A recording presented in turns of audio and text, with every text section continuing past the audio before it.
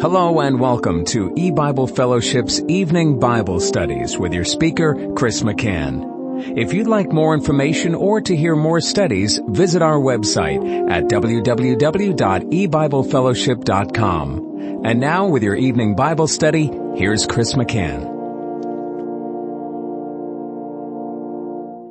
Good evening and welcome to E-Bible Fellowship's Bible study in the book of Revelation. Tonight is study number 14 of Revelation chapter 21.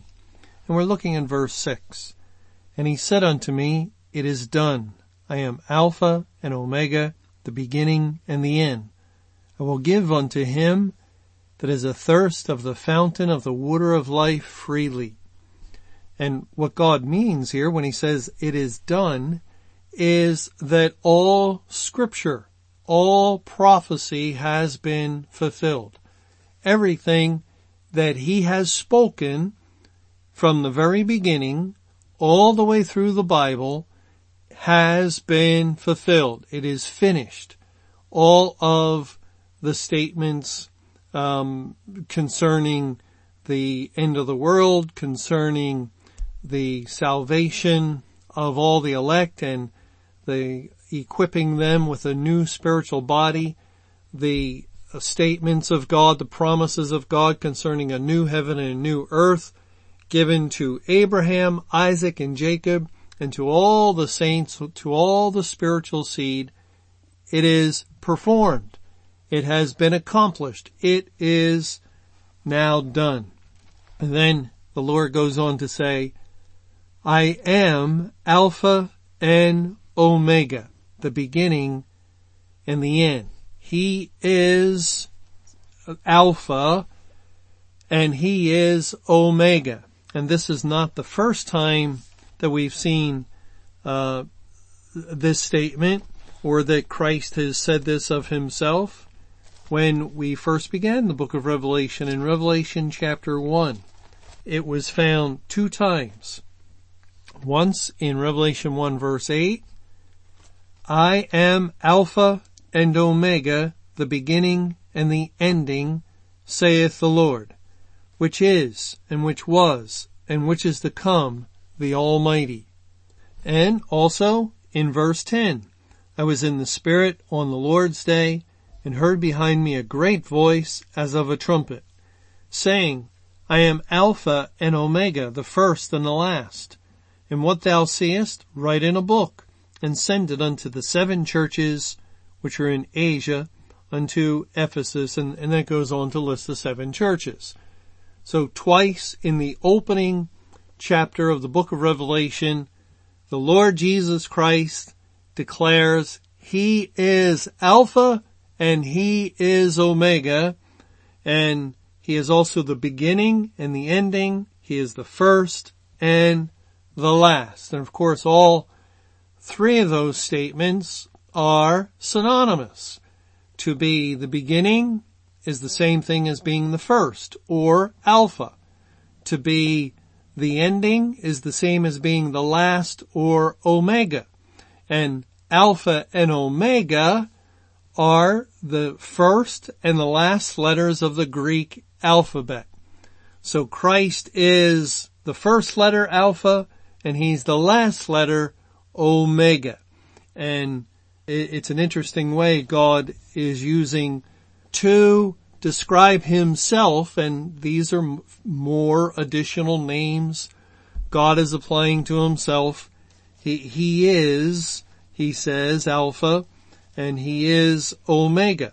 And Alpha and Omega is found four times in the whole Bible, and all four times in the book of Revelation, twice, as we just read in Revelation 1, chapter 1, and then once in our verse in Revelation 21:6, and the fourth and final time in Revelation 22. It says, beginning in verse 12, And behold, I come quickly, and my reward is with me, to give every man according as his work shall be. I am Alpha and Omega, the beginning and the end, the first and the last. God is very consistent in joining Alpha and Omega together with beginning and end and first and last. And that helps us, of course, to understand that that's exactly what it means. That Christ is the beginning.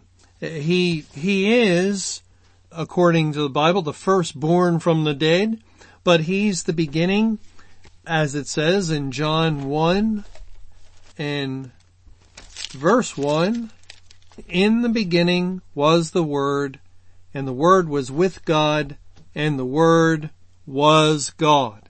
And then verse 14 goes on to say, the Word was made flesh and dwelt among us. So Christ is the Word made flesh, and he is also the Word that was in the beginning, and the Word that was God. And it is he himself who created the world in the beginning, according to Genesis chapter 1. In the beginning, remember that? It says in Genesis 1 verse 1, in the beginning, God created the heaven and the earth. Well, the Bible says Christ, the Son, created the heavens and the earth, because he's God. In the beginning was the Word, and the Word was with God, and the Word was God. And we should not be confused at all by the fact that Christ has his name called the beginning and the end, when we know of God, he has no beginning and he has no end. God is eternal.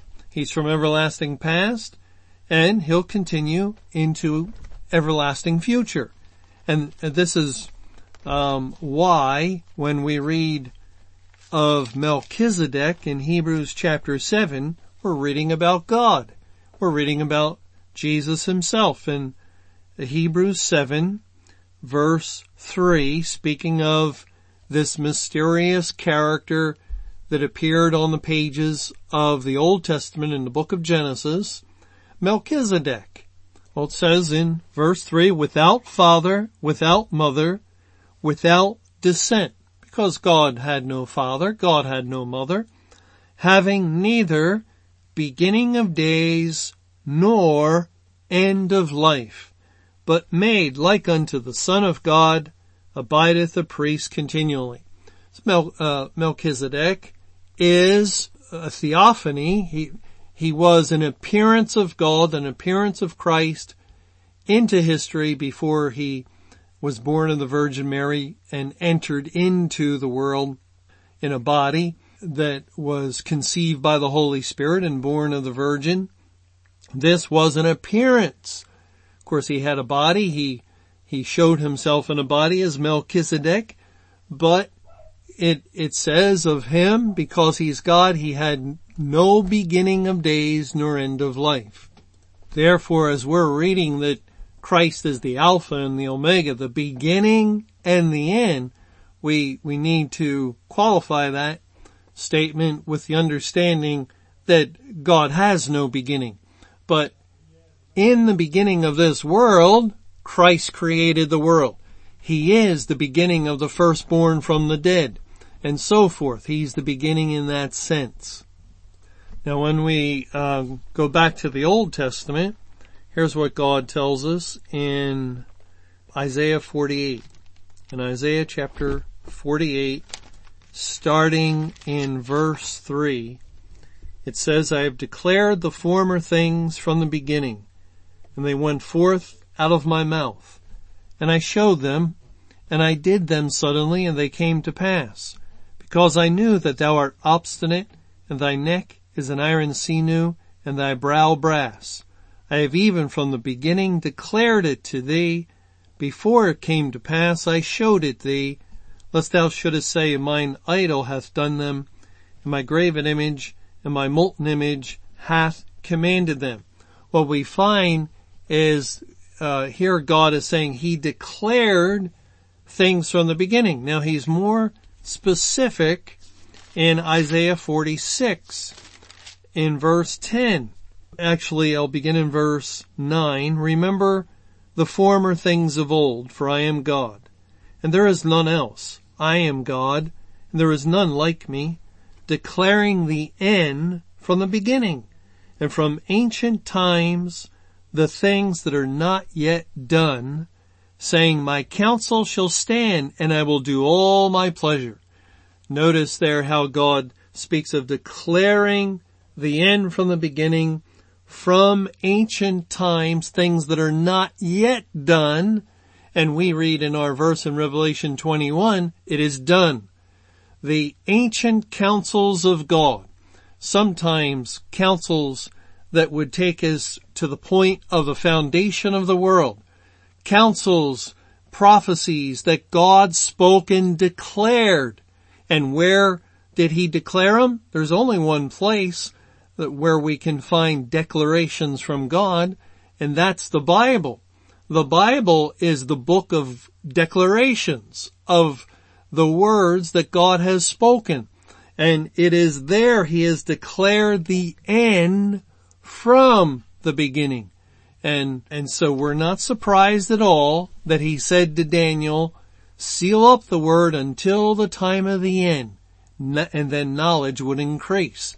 Because God has declared it in the Bible, hidden it until the proper time in history would arise, and it has. The time of the Great Tribulation has come and gone. We're living at the end of the world, at the very edge of the end of the world, in the day of judgment, and God has declared the end from the beginning. Now, Jesus is Alpha and he is Omega. And everyone would agree, people in the church recognize, yes, this is referring to Jesus. He is Alpha and Omega. He is also the beginning and the end. And again, they would nod their heads in agreement. All the churches practically would recognize, yes, Jesus is the beginning and the end. And they would understand that in the beginning, he spoke and created the world. And in the beginning was the Word, and the Word was with God, and the Word was God. Yes, Jesus was God in the beginning. Well, not all the churches, but any that were reasonably faithful in time past would recognize that he possessed full knowledge at the beginning. But then when it comes to another name of Christ, that Jesus is the beginning and Jesus is the end, they say, well, yes, okay, that's a name that applies to Christ, but of course Jesus doesn't know when the end will be. He doesn't possess that kind of information. And you can see how ridiculous an idea that is, that the one whose name is the end does not possess information concerning the timing of the end. That's not found in the Bible. That is a church idea that they don't think through. They don't think that Jesus is God in many cases and possesses all the information, all the knowledge of God. They don't think what Acts 15 says in verse 18. And there God declares, known unto God. This is what God knows. Known unto God are all his works from the beginning of the world. From that point of the world's beginning and continuing until the world would end, are all the works of God are known. And that means he knows everything about everything. He knows everything about who he will save, when they will become saved, when his salvation plan would be completed, and when he would then bring his wrath and judge the world. Known unto God. But the church makes just a distinction because they don't completely understand the concept that Christ is God in the flesh, that Christ is in him dwells the fullness of the Godhead bodily. They are deceived by their own erroneous doctrine concerning Mark 13:32, of that day and hour knoweth no man, not the angels of heaven, nor the Son, neither the Son. And because they insist that has to do with lacking knowledge of Judgment Day, you can't know when it is. If you're a man, angel, or the Son, it locks them into a position in which they demean the person of the Almighty, of the Almighty God of the Bible, because the Bible declares concerning the Almighty that times are not hidden from Him. In Job 24 verse 1, why, seeing times are not hidden from the Almighty, do they that know Him not see His days? So God does not hide times from Himself. He is God, and the Father knows, and Christ is one with the Father, so of course He knows. He knows when the world will end. If He knows everything in eternity future, how can He not know that one day, that last day of Earth's history would be the end of the world? It really is not thought through in many, many ways, which helps the child of God to realize that when God speaks of no man knowing, nor angels, nor Son, that it cannot be, or it's not a reference to intellectual knowledge, but rather it has to do with experiencing the judgment. Man, at the time Christ spoken, had not yet experienced the official, final judgment of God. The angels, the fallen angels, were not yet cast down out of heaven and judged, which would happen at the cross. And the Lord Jesus, the Son of Man, had not yet gone to the cross to experience that judgment, although He had already experienced the judgment of God as the Son of God, as He died and rose from the dead at the point of the world's foundation. Well, let's just start looking at the rest of verse 6 of Revelation chapter 21. The concluding part of this verse says, I will give unto him that is athirst of the fountain of the water of life freely. And here we have a statement that is surprising. It's surprising because this language of giving to him that is athirst of the water of life, the fountain of the water of life, and giving it freely, it makes us think of the gospel, and it leads us to think of God saving people. But look at the context. Here in Revelation 21, verse 1, I saw a new heaven and a new earth, for the first heaven and the first earth were passed away. And then the bride comes down out of heaven, and God makes the glorious declaration He will be dwelling with His people. Verse 4 says, and God shall wipe away all tears from their eyes. There shall be no more death, neither sorrow nor crying, neither shall there be any more pain. Verse 5 says, and He that sat upon the throne said, behold, I make all things new. It is the end of the world, the heaven, this present creation has passed away. It's at the point of the creation of a new heaven and new earth. It is the bestowing of rich, abundant blessings upon the people of God. They're comforted no end because there's no more tears, crying, death, or pain. And God has made all things new. New bodies, resurrected bodies, new earth, new heaven. The former things are done away. And this is the point that God says, I will give unto him that is athirst of the fountain of the water of life freely. How does that fit and relate to the end of the world? To the end of the world. This is the last day we're reading of here in Revelation 21. Oh, isn't that interesting? Isn't that interesting? Remember what Jesus said in John chapter 7.